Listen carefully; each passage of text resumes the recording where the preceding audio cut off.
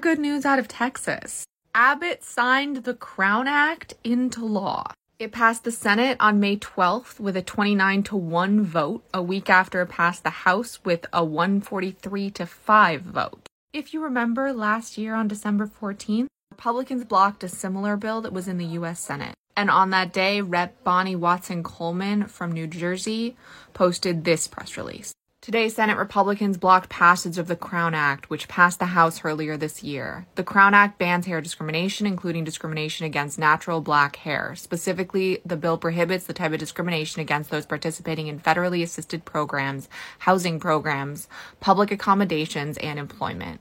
Congressman Bonnie Watson Coleman reintroduced the Crown Act in 2021. Despite bipartisan and bicameral support, the Crown Act did not garner support from enough Republican senators to override the filibuster. Following the bill's failure to pass the Senate, Congressman Watson Coleman issued this statement. And I want to say bicameral means both houses of Congress. Whenever I say that word, a lot of people ask. The Senate continues to stand in the way of progress for our country. Republicans' obstruction of the Crown Act is part of a long tradition of weaponizing the filibuster to block civil rights legislation. When the Crown Act was first introduced during the 116th Congress, it passed the House by voice vote without objection. When I reintroduced it last year, it passed the House once again, despite the Republican efforts to delay it. In both instances, Republican senators stood in the way of the bill's passage. It saddens and angers me that in the year 2022, something as simple as opposing racial discrimination has become controversial. My colleagues across the aisle were presented with an opportunity to stand united against discrimination.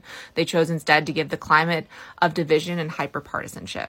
Our fight is far from over. Today, I'm disappointed but not defeated. I remain steadfast in my commitment to protecting all Americans' right to exist as their authentic selves. So fast forward a little less than 6 months. From Representative Retta Andrew Bowers' Twitter, she introduced the bill in Texas. Breaking news, the governor has signed HB 567, the Texas Crown Act. Thank you to Adjoa Bia Asmoa, co-creator of the Crown Coalition, and Senator Boris J. Miles, our Senate sponsor, and the countless tireless advocates for all your hard work. We did it.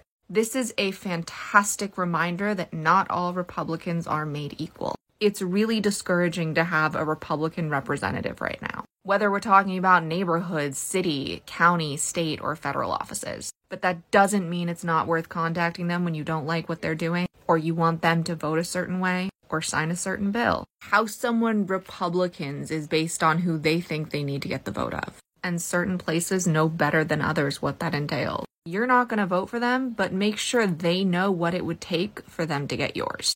We can still fight and win, but we have to remember the wins to remember that it's possible.